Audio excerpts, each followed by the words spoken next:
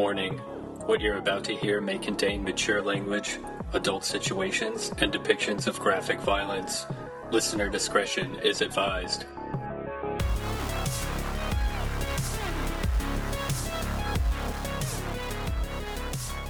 Princess is walking past. And then What's her favorite Albert Pune movie? What's your favorite Albert Pune movie, Francis? What? What's your favorite Albert Pune movie? I don't know who the fuck that is.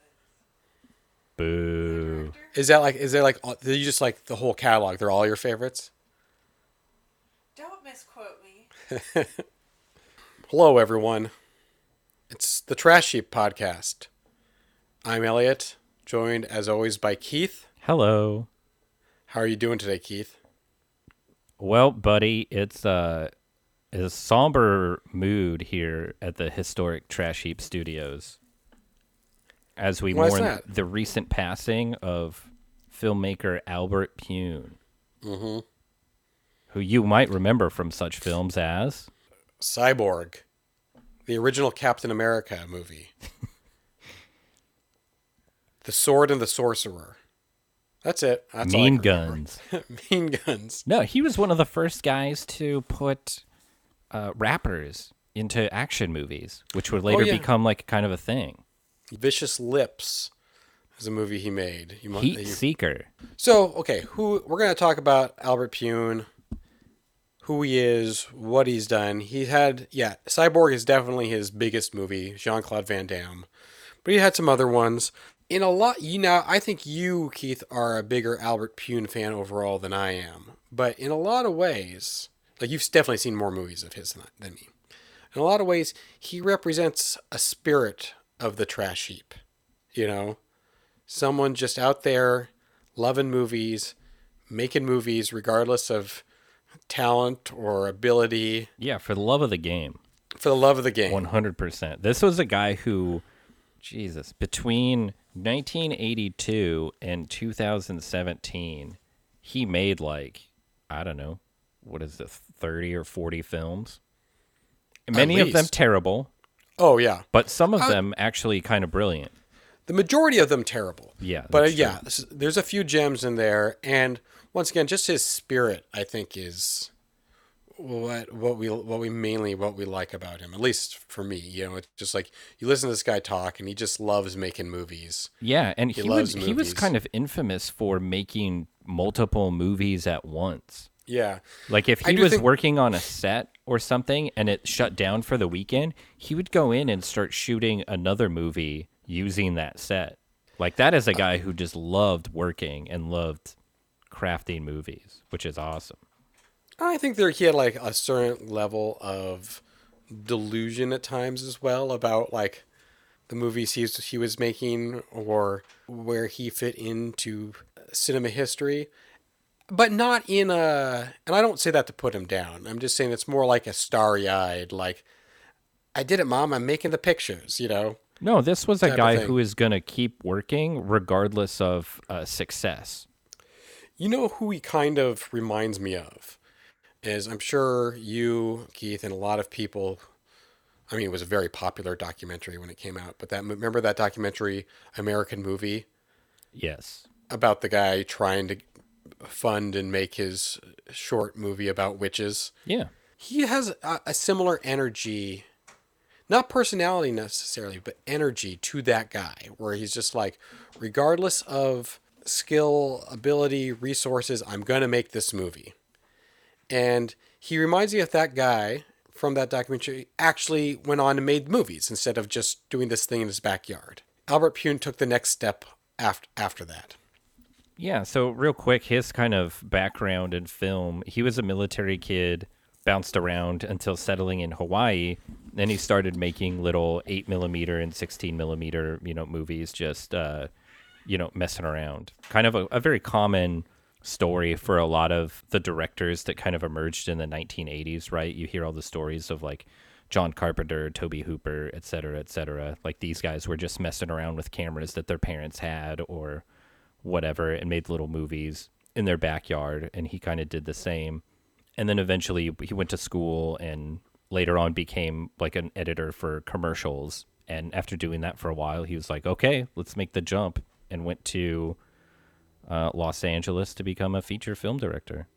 And he made feature films. There's a quote. So he made a lot of movies for the studio Cannon, which is Yeah. like an infamous B-movie studio. Did a lot of like Chuck Norris, Van Damme movies, a lot of like schlocky sci-fi and horror Yeah, movies. fantasy, barbarian, sorcery movies, all that good stuff. But all would the it- stuff we but like.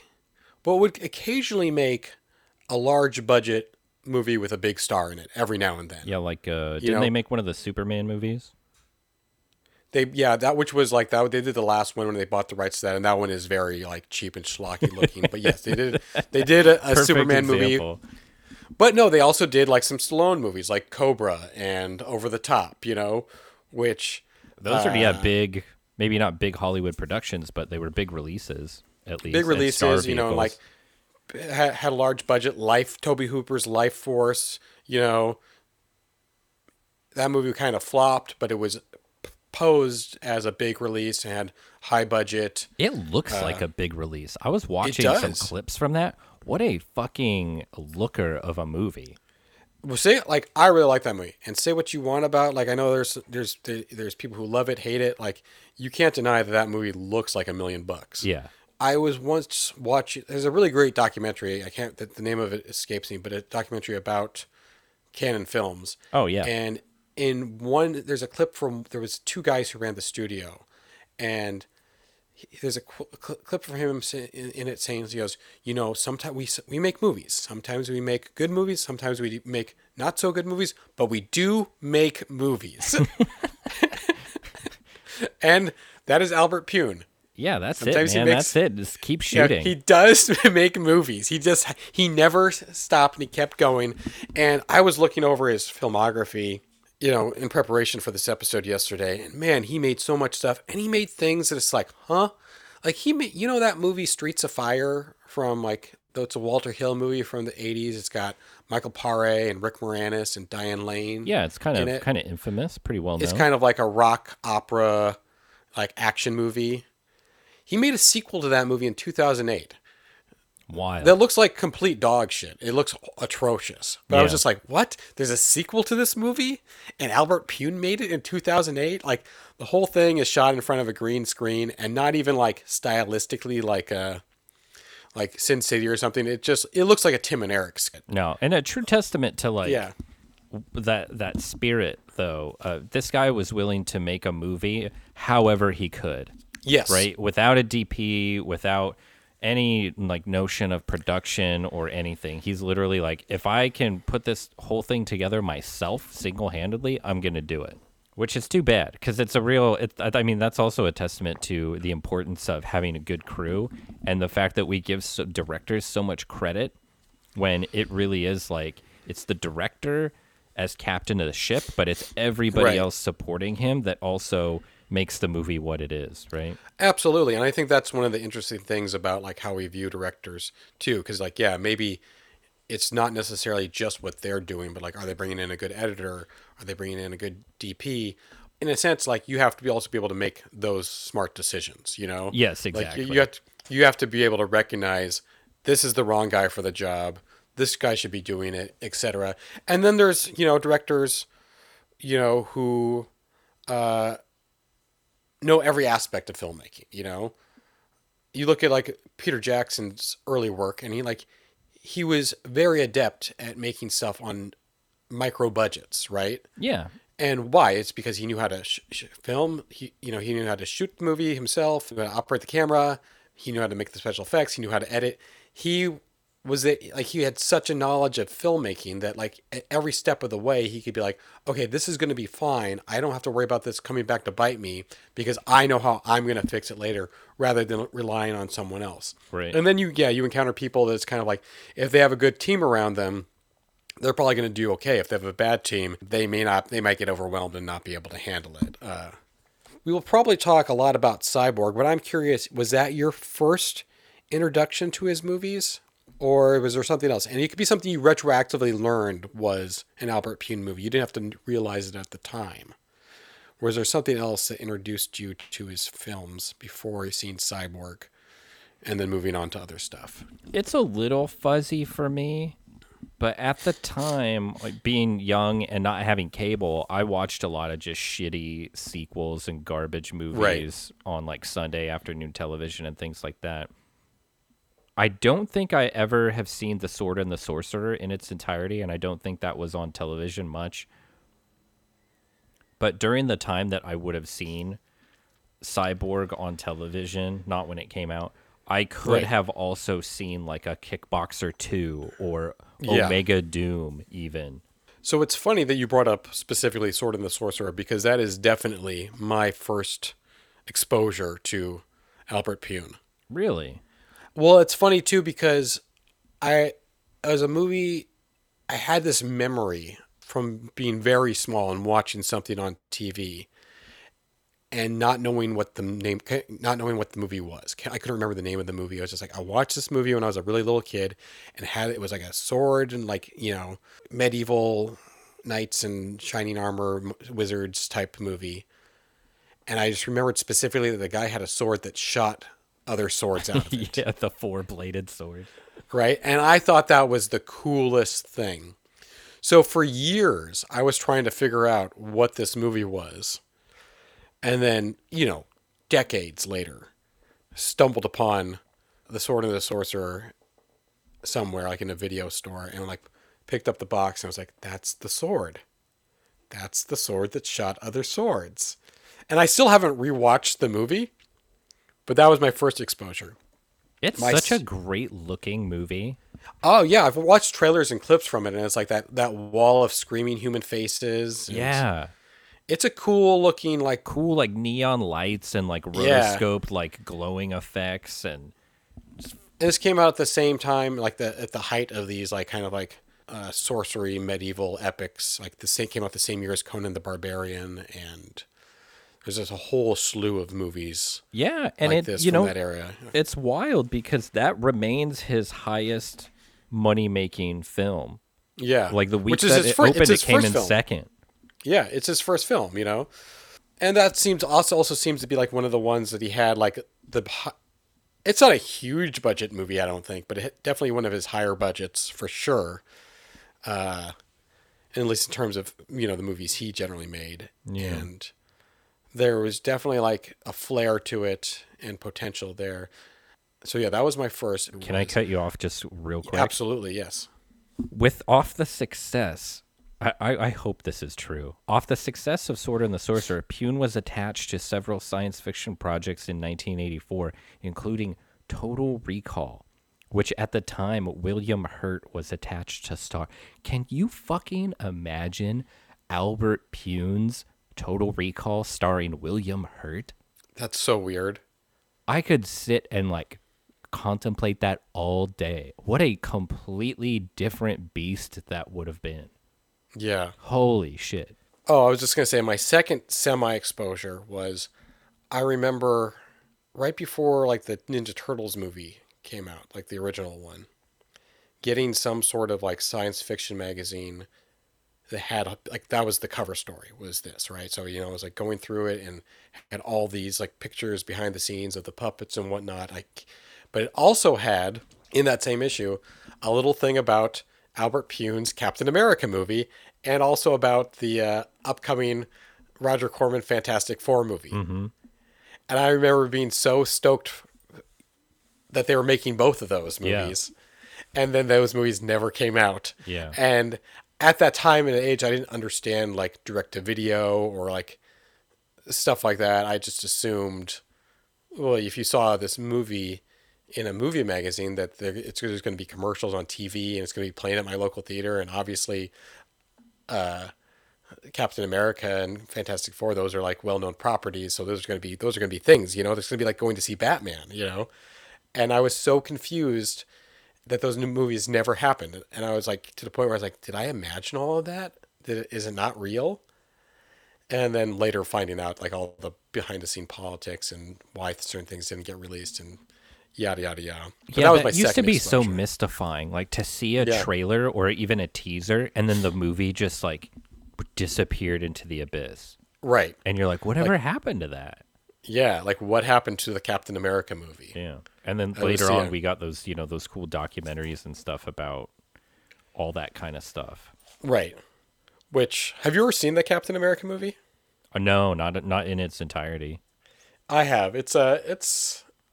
Very enjoyable as an oddity relic, and has Ronnie Cox in it, playing the president. Wow. And in an interview, Ronnie Cox said that the script remains to this day the finest script I have ever read. How those guys messed that film up, I will never know. At one point, Dolph Lundgren and Arnold Schwarzenegger were up for the role of Captain America, but that's when it was under a different director as well, you know. So it went through the script went through various stages and directors and levels of budget and whatnot before landing in Pune's hands. Man, that rubber suit looks awful. Oh my God, it's so bad. Like it has the fake ears on it for some reason. Yeah, that looks weird. Yeah, and the close-ups and stuff, that's weird Yeah. looking. I mean, it you kind of know- makes sense for like far away shots, but good Right. lord, And do you know who plays Captain America? no. George J.D. Wendt? Salinger's son. Oh, weird. Yeah. Anyway, that's a little... Junior Salinger. Yeah, I digress. Yeah, that's so strange. But yeah, he keeps making all these movies. He keeps putting in effort and whatnot. And a few of them really did hit the mark and were like really good B movies. And they tend to be Yeah. his sci-fi related Yeah. movies. He kind of stuck to a theme. Yeah. Although I will give honorable mention to Kickboxer 2. Watch, I've never seen that one. Well, it's listen, it's kind of stupid. It's very corny and sentimental. It's about Sasha Mitchell, TV's Yeah. what was that the character's name on Step by Step? Cody. Yeah, the Code Man.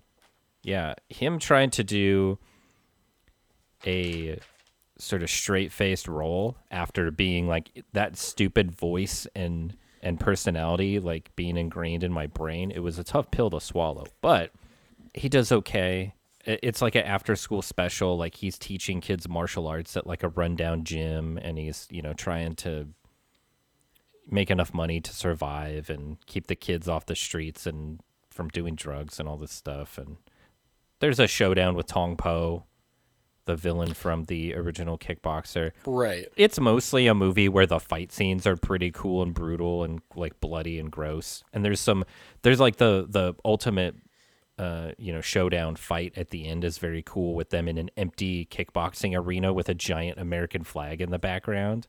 It's just stuff like that. It's very cool. Now, is Sacha Mitchell, is he playing the Jean Van Damme character, or is it more of a spiritual sequel? No, his character he's like their third brother, right? So like they're in the original Kickboxer, it's the two brothers, it's Van Damme and then the mustache guy. Right. And then this is their third brother who was not in that movie. And he's like, oh, both of my brothers are dead. Like the idea is that my favorite part is that Tong Po is so disgraced by his fucking loss in that movie. He just shows up with a gun. And, What? And kills Van Damme in his sleep. Oh, so he's like He's like, fuck is he you, like- buddy. he's under the covers and just gets blown He away. just I think that was how they hid. How they got away with using a different actor. They were like, we're not going to Right. show his face. So it's like there's a level of stupidity, but it's also like, you know what? That actually does solve the problem. So good for you. I'm So just looking it's right it's here. an entertaining movie. The screenplay is by David S. Goyer. Yeah. Who would go on to write movies like The Dark Knight and the Blade trilogy and Yeah. whatnot. So not like somebody who just fell off into B movie obscurity. No, and by any that's means. kind of a thing that occurs over and over again with Albert Pune movies. Is he caught a lot of folks like right in the infancy of their careers, like a lot of talented people. Right, like so he would like when up and comers, he'd be working with them, and then those people would move past him, and he would just be like, "Well, see you next time." Yeah. Yeah, it's he a would very welcome it's them very into the interesting. industry. It's a very interesting career. He made a lot of movies like with Ice-T and Snoop Dogg. You know, like a lot of those movies. I'm sure even people who do not know who Albert Pune is or are familiar with his work, they've definitely been looking through a bargain bin DVD thing and been like, or at a gas station, be like, "What the fuck is this movie with Snoop Dogg?" And it was probably directed by Albert Pune. Yeah. But yeah, his biggest movie, by all accounts, is definitely Cyborg, which is Jean-Claude Van Damme's follow-up to Bloodsport, which was a huge hit on a micro budget. Yeah. And he's like, Jean-Claude Van Damme is not a huge star at this point, but he's kind of posed as becoming a potential big star. So this is the movie him and Canon Films, who he was kind of contracted to, chose to be his next starring vehicle after Bloodsport. Yeah, and smartly they put him in kind of a Mad Max type. They were like, "Hey, this is gonna do for Van Damme what the Road Warrior did for Mel Gibson." Right. And the plot is like pretty, post-apocalyptic, straightforward. There's been a big plague that's wiped a lot of the population out. Everything's in shambles. In fact, actually, I think the world was kind of crumbling. That's kind of the setup of the plot. The world's kind of crumbling before the plague even shows up. There's like all this like wars and everything's become a third world country, and then the plague shows up and makes it worse. And then there's these last remaining scientists at the CDC have found a cure, but they have to transport the information. And to the only another way place. to do that in Is the inside brain of of a a robot. cyborg. Which, what I love about this movie is the movie is called Cyborg, and a cyborg has the least amount of thing to do with anything. And it doesn't even need to be a cyborg. It just could be the scientist herself, Yeah, and But, it's funny too because the cyborg has like a couple of like seemingly poignant lines about like where's your humanity and like what do you live for, and like the cyborg is asking a lot of existential questions for some reason, and that's it. And that's, yeah, it's an odd choice, but I mean, so Albert Pune loves robots. He does. He loves And he loves robots. cyborgs. Yeah. Apparently, they wanted to make this post-apocalyptic movie for Van Damme. Albert Pune gets hired. Like, he was attached to direct a Spider-Man movie. Yeah, he was going before to this. shoot a sequel to Masters of the Universe Yeah. and Spider-Man at the same time. Both for Canon Films, because Yeah. they own the rights to those Like an things. insane person. And that's when the Canon Films was like really trying to like bump up their resume and become like, we're not a B movie studio anymore. We're a big movie studio. We're going to make Spider-Man. And then they ran out of money and went back to making B movies and then went out of business. Yeah, they were already in massive debt, so they had to cancel those deals, even though they had spent $2 million on costumes and sets. So Albert Pune wrote the story for Cyborg in one weekend. Yes. And used a lot of the sets for Spider-Man and Masters of the Universe Yeah, for this movie. and Albert Pune actually wanted Chuck Norris instead. Mm-hmm. Wow, Chuck Norris would have just slept through this movie. Oh, absolutely. Can you imagine the fight scenes in this movie with Chuck Norris in it? They would not have been as memorable. They No. absolutely would not have been. Unfortunately, I like some Chuck Norris movies. I think there's Yeah. some movies where he's very well utilized, but yeah, overall, like this is a Van Damme movie for sure. 100%. So yeah, basic premise is like you got to transport this cyborg across the country to get it to the CDC with the cure. There's all these roving gangs of, brutes walking around, and she Pirates. gets Pirates. Pirates. They're called referred to as pirates in the script. There are She two gets distinct groups in this wasteland, Elliot, and I can't believe that you've forgotten I'm already. sorry. There are pirates who rape and pillage and steal and murder and cackle while they do it, and then there are slingers. And I don't really know what the slingers are all about, but they have like holsters with knives and they like Yeah. help people travel through the wasteland, I guess. They seem to be like, muscle for hire. Yeah, but you never meet any other slingers really. No. I think there you might see one, and then he's immediately killed because he's not very good at his job. Yeah. They're also everyone is I have to comment on this. Everyone is like hilariously named after not even just musical instruments, but like guitars. Yes. The main character played by Van Damme is Gibson Rickenbacker. And then the main villain is Fender something. Fender Tremolo. Yeah. And then there's literally a fucking character named Marshall Strat. So I had never really poked around into the production of Cyborg prior to yesterday. But I found out some interesting things about the production of Cyborg and Albert Pune's original vision for the movie. Because I was always like, this is him at his best. And then I found out that he kind of got kicked off of the movie during the editing process. And there is a director's cut that exists somewhere. Yeah, we'll get more into that in a second. It's he released it. Yeah. Yeah. And that cut is called Slinger. It is, and it's got a bunch of janky looking nonsense. Like a guitar slinger. So anyway, so basically Jean-Claude Van Damme's a slinger. The Cyborg gets kidnapped by Fender and his pirates, and Fender and Slinger or Gibson, whatever, have history. So yeah, he's tracking him for revenge mainly, and then gets caught up in something bigger. Yeah, when Fender was a young pirate, he went to Jean-Claude Van Damme's house and killed his wife, and one of his kids, and then kidnapped the other one. Yeah, I actually stepchildren, but I love that little gimmick that they do where he's like, "Oh, I'm going to tie them up, hanging precariously above this well with barbed wire, and you got to hang on." And if you can hang on long enough, you can save the people you love. But if you can't, you're going to drop them to their death. Oh, man, it's so cruel and vicious.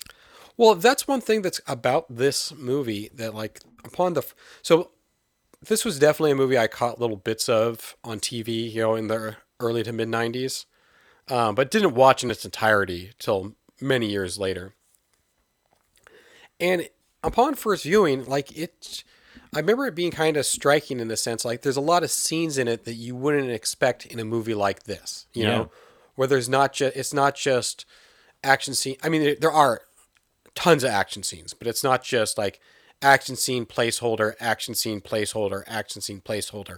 All the flashback stuff, the crucifixion scene, these are all scenes that you would not really expect here in this like caliber of production normally. And it's very reminiscent of like a better spaghetti western, Yeah. Upon like having rewatched the movie, a handful of times in the years since, it doesn't. You can see the cracks in it a little bit more, and it's not as striking because it's no longer unexpected for the movie, but it's still a very good B movie. It has everything about it is like cheap, but like well executed on that low budget. Yeah. The score is good. Van Damme he's still like, this is at his most wooden of his career in terms of acting. No, but he's still really going for it.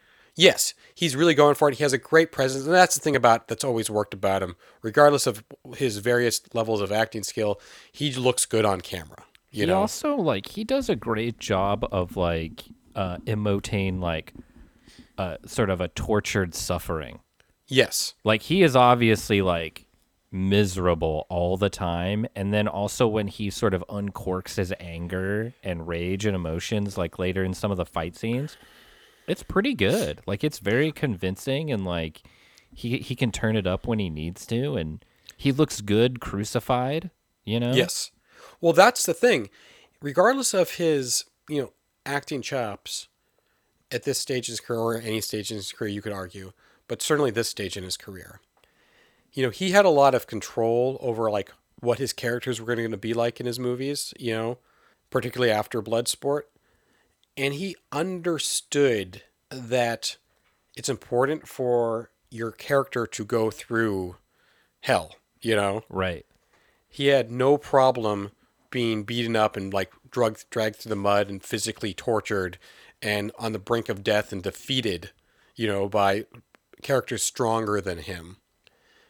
And then he would then rise up essentially from the ashes. Yeah, we've talked about this Yeah. before, like the sort of the story of Lazarus, right? That theme is prominent in a lot of his movies. Like, we've seen it time and time again. Right. where he is, gets the shit beaten out of him and is on the brink of death and then Right. is able to come back. It's not always believable, but man, is it always satisfying. Right. It's the opposite of like a Seagal, you know, who's like has to be like the coolest. At least Seagal's like clouded vision of what cool is, you know, which is just a douchebag. Yeah, he is never overmatched in any situation. Maybe in a couple early movies he is, or at least semi, like he gets beat up a couple times, but like in later movies, like nobody lands a blow on him. No, he's like always Out for Justice. No, Yeah, Van Damme's ego did not get in the way of his character's character arc, you know, and that's what sells it. That's what sells the character in this movie is not necessarily his acting, but what happens and what it goes through and how he allows that to happen to him, and he doesn't mind looking defeated, you know, in a scene. And that's what really works. And yeah, the crucifixion scene, like you said, like he looks good. He looks like a religious painting. And that whole thing is like out of an anime.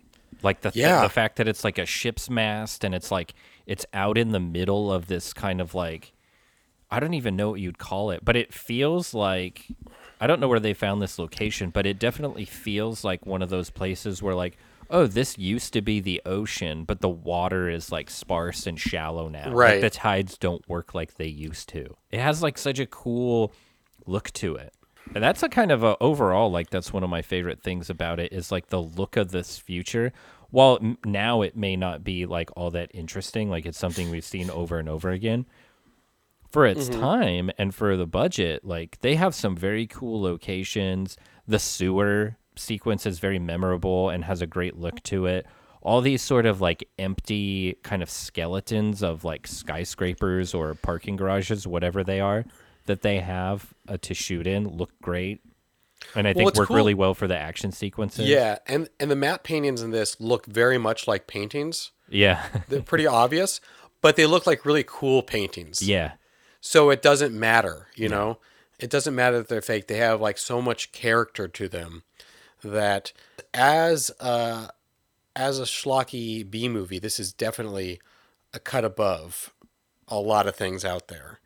And yeah, so for so many years, I was like, watch this, be like, yep, this is Albert Pune acting at his or working at his prime. But then I found out that there's a lot of behind the scenes stuff that happened, and originally, so the reason why all the characters are named after guitars is because he originally envisioned this movie as a heavy metal rock opera and a spiritual cousin of Streets of Fire. Wow. He loved that movie, which I don't know if you've seen. That movie's not very good, Streets of Fire. Huge studio movie by a big director with stars in it and whatnot, and it was a big flop and is not a good movie. But he loved it. And he originally envisioned the movie as such. It had a completely different soundtrack, leaned much more into the musical side of things, the gimmick of them being all named after guitars, which is pretty goofy, and then had a very different I guess there's a lot of stuff cut out of the ending, because what happened is that he had shot the movie, submitted the cut, and then Van Damme hadn't even seen the movie because he was in it, like he was off doing something else somewhere, and he asked a friend of his, who's the guy who went on to direct him in like Lionheart and Double Impact, to go watch the movie and let him know how it turns out. And he watched it, he called up Van Damme, he's like, you have to come back right now, and you have to stop this movie before it comes out. So then Van Damme comes back and watches it, and then offers to pay to have the movie re-edited, rescored, and out of his own pocket, because he's like, this is going to ruin my career. Wow. I did watch some, I guess they did some test screenings, and out of 100, like they did a test screening, and out of 100 people at the screening, only one person liked it. Like on their card, they're like, it's good.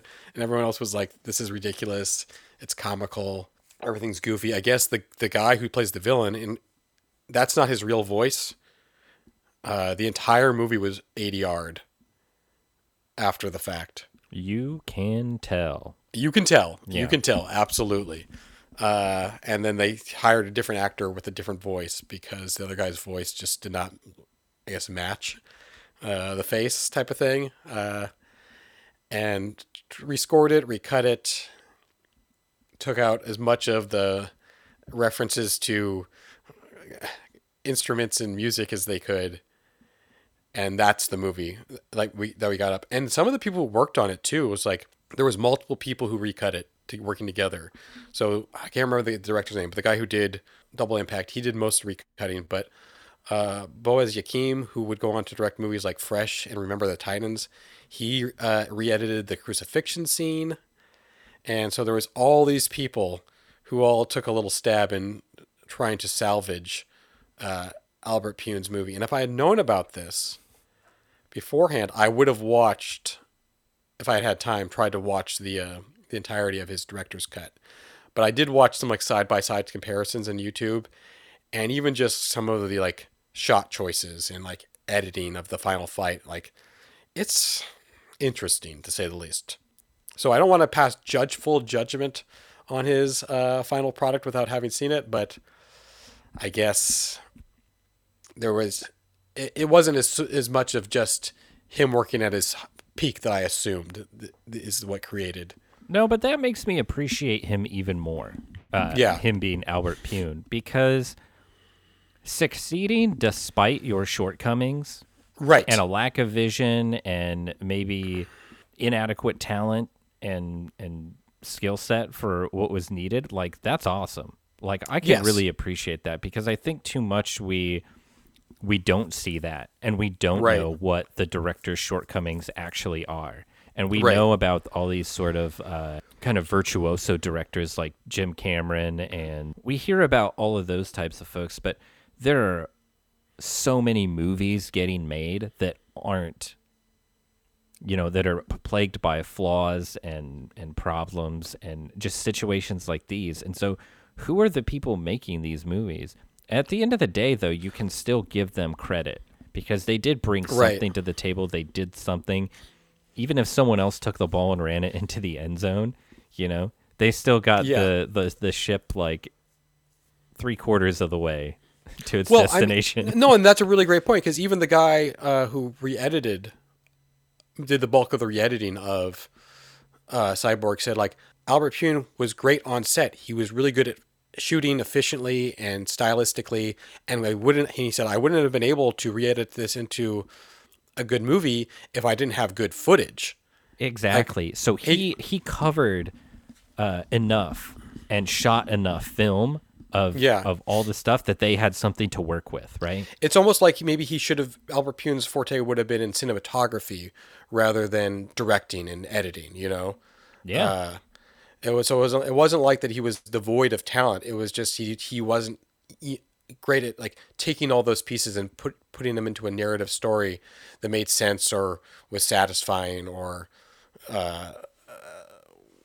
worked narratively. This is still one of the things that we love about him, is just he kept going, and like just for the sheer love of it, regardless of output. He's like a Rudy. It's one of those Rudy type scenarios. It is a Rudy type scenario. I did see an interview with him where he's talking about, he goes, yeah, there's this period in my career when I was making some of the bigger movies that I made, and and he goes, I would shoot a movie, and then I would cut the movie, and then I would do a viewing for the producers, and then once I showed them what I had done, I got fired, and they bring someone else to recut it. So like, it seems like the bulk of his stuff throughout the 80s into early 90s all was taken away from him, which, I mean, like, once again, love the fact he kept doing, but that maybe should have possibly told you something, that's like, maybe you're not the genius you think you are. But whatever, who cares? I have this feeling that all of his movies, like every time you read something about the pre-production, it's such a wild and windy road to end up where the movie ended up. Even just the story and like the concept for each movie, as like simple and basic as it seems, like these things did not start out as we, in the state that we consume them in. It's so amazing.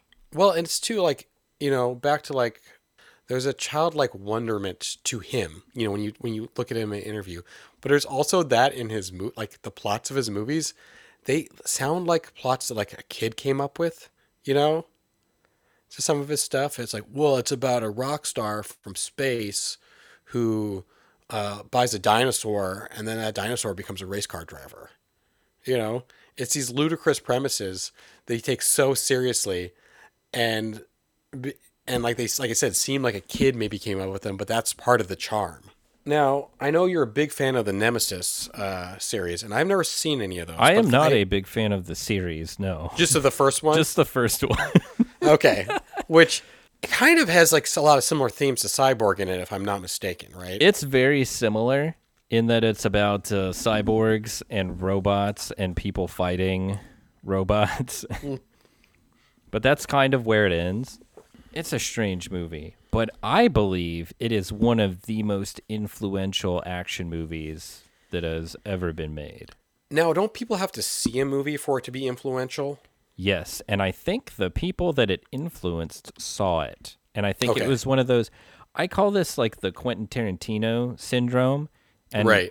not that it's like a negative necessarily, but like because of his vast knowledge of obscure films, he was able to kind of like crib a lot of like ideas and stylistic choices and just kind of like little things and kind of collage them all together into something new, right? Right, And the people- because of the limited visibility of these things that he cribbed, it seems so fresh and like, like he was bringing a lot of sort of ingenuity and creativity to it. And I think in the case of Nemesis, I think that's the very same, because this movie kind of borrows some stuff from other movies, but it also does a lot of things that you haven't seen before. Such as? And I haven't seen before. Well, so it takes the idea of like, robots hunting people, right? Cyborgs. Uh-huh. And they're wearing sunglasses and they have big guns. So like definitely a Terminator vibe, but they're wearing suits. And like Okay. and like jackets, right? They're very well dressed, like G-men type things. Yeah. Which that was not something often seen in like these futuristic kind of wasteland type movies, right? The post-apocalyptic vibe was not like well dressed. Yeah. But that's evident here, and it's you can see the influence that would kind of go into things like The Matrix. Okay. And then also just the gunplay, and kind of action sequence. Like there's an action sequence where a character has two machine guns and shoots a hole in a floor to escape being killed. And he shoots a hole in the floor and the floor drops. And then he does this about 6 more times to like get to the bottom of a building. Yeah. And it sounds very silly, but the way it's shot is very cool looking. And then they also do it's hard to describe this. You have to watch the movie to really understand, but like they gave the camera to the actor and he's holding the camera sort of like a wide angle lens pointed upwards towards his face to capture his reactions as he falls through the floor. And Uh-huh. it's such an exciting and like dynamic way to like film a character reaction like in a close up. And it's just choices like that really like set this thing apart. And just explosions, like impossibly large explosions everywhere, and like insane gunfights, and people like Brian James and Tim Thomerson are playing the evil cyborgs. And then they cast another a French Canadian lead, Olivier Gruner, and he's great. Like he's such he's kind of a Van Damme analog, but he's also very effective in his role. Oh, yeah. He's also in a movie you told me to watch once called Savage. Do you remember this? Did I tell you to watch that one? Yeah, that's like one where he's like a farmer who gets like knocked out. His family gets killed, and he gets possessed by like the spirit of like some prehistoric warrior from the future or something. The plot makes no sense, but it just reminded me of it because that movie kind of has the vibe of a Pune movie, even though it's not. Weird. I feel like I told you to watch a different one, but a lot of his movies are exactly the same. Yeah, I mean, Savage was the one I ended up watching, He's so got that maybe. janky haircut. I don't know. He's also in this other movie called Heat Seeker, where he's Mhm. like a kickboxer fighting in tournaments, and like everyone participating is like mostly a robot, and he's like the last guy who's only like a little bit of a robot. Uh huh. And it's so like the whole thing is like it's like the underground like black market for like cybernetic upgrades and stuff. It's like this whole goofy thing. Wait, that's a Pune movie too. Yeah. Maybe I did tell you to watch Savage. Now that I'm seeing some screenshots, it's looking more familiar. Let's get the Like I said, I cannot remember anything about the plot except that there's like some weird. He gets weirdly possessed by some interdimensional, like futuristic caveman. That's all I can remember. I remember enjoying it as as like a time killer on a Sunday afternoon type of thing. So yeah, you have but you back to what you're saying, like you have the the floor guns thing. That's yeah, you'd see that popping up in like the underworld movies later. Are any other specific movies you think that Nemesis directly influenced? yeah, mostly just the Matrix.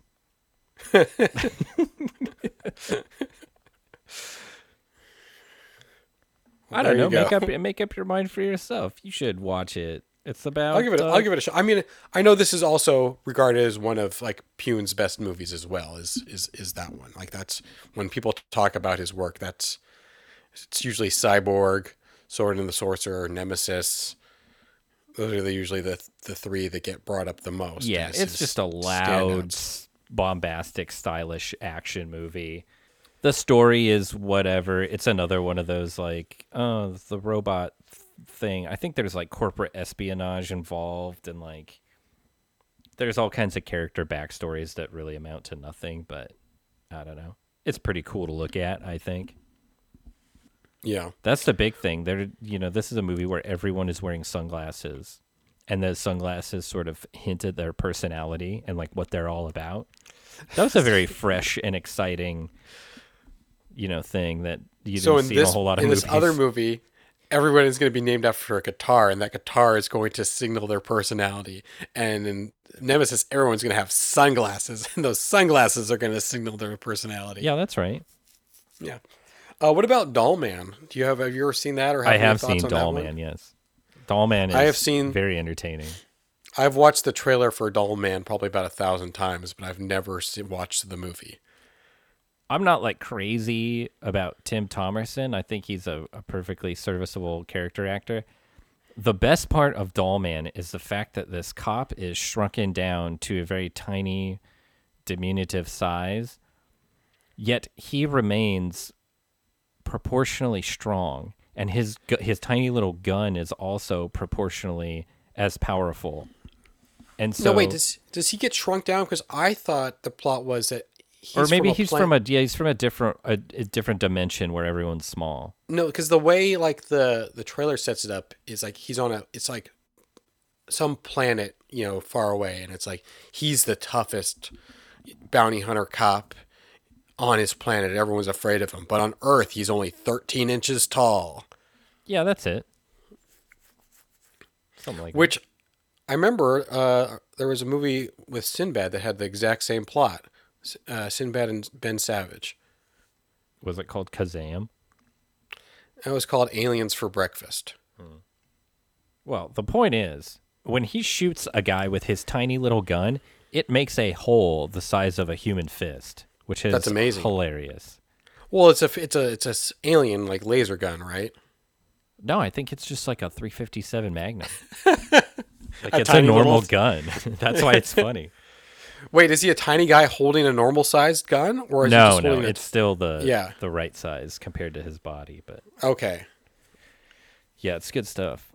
He also gets a lot of praise for, like I was saying, like I was kind of joking about like the trench coats and the sunglasses and stuff. He gets a lot of praise for being one of the first guys to sort of combine the post-apocalyptic future with kind of the 1950s like hard-boiled detective aesthetic. And even though that was kind of done in like Blade Runner, Kind of done or like very much done? well, no one in Blade Runner was wearing like Sunglasses?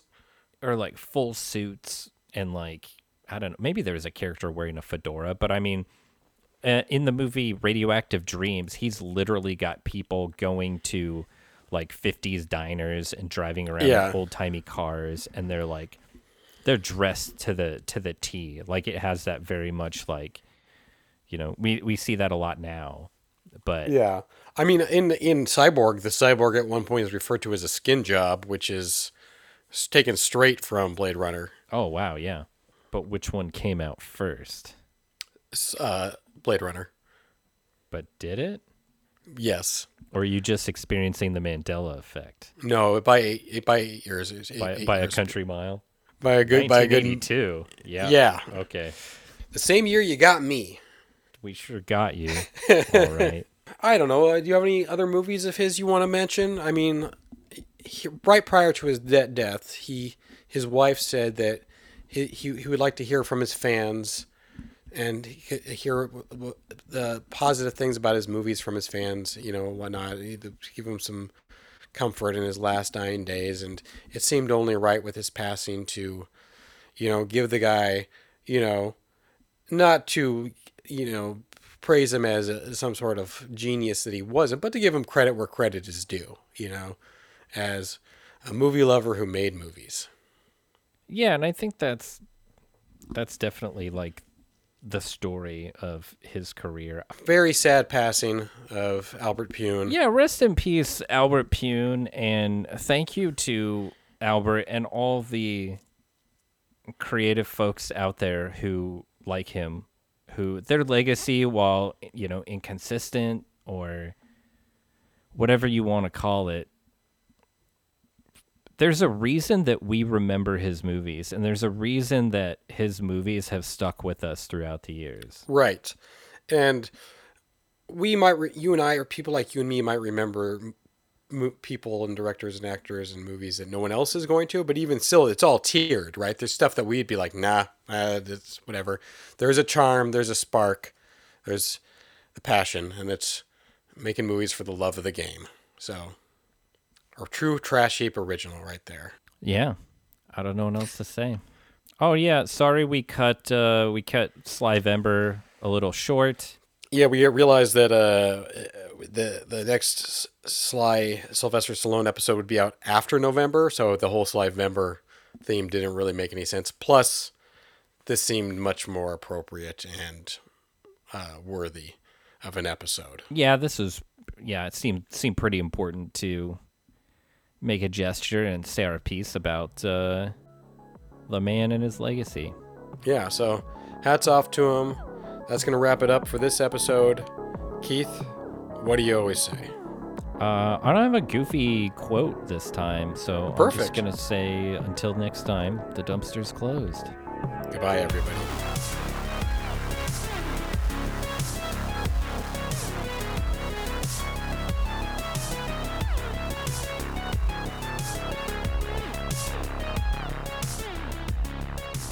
Show's over. Everybody go back to doing what you were doing.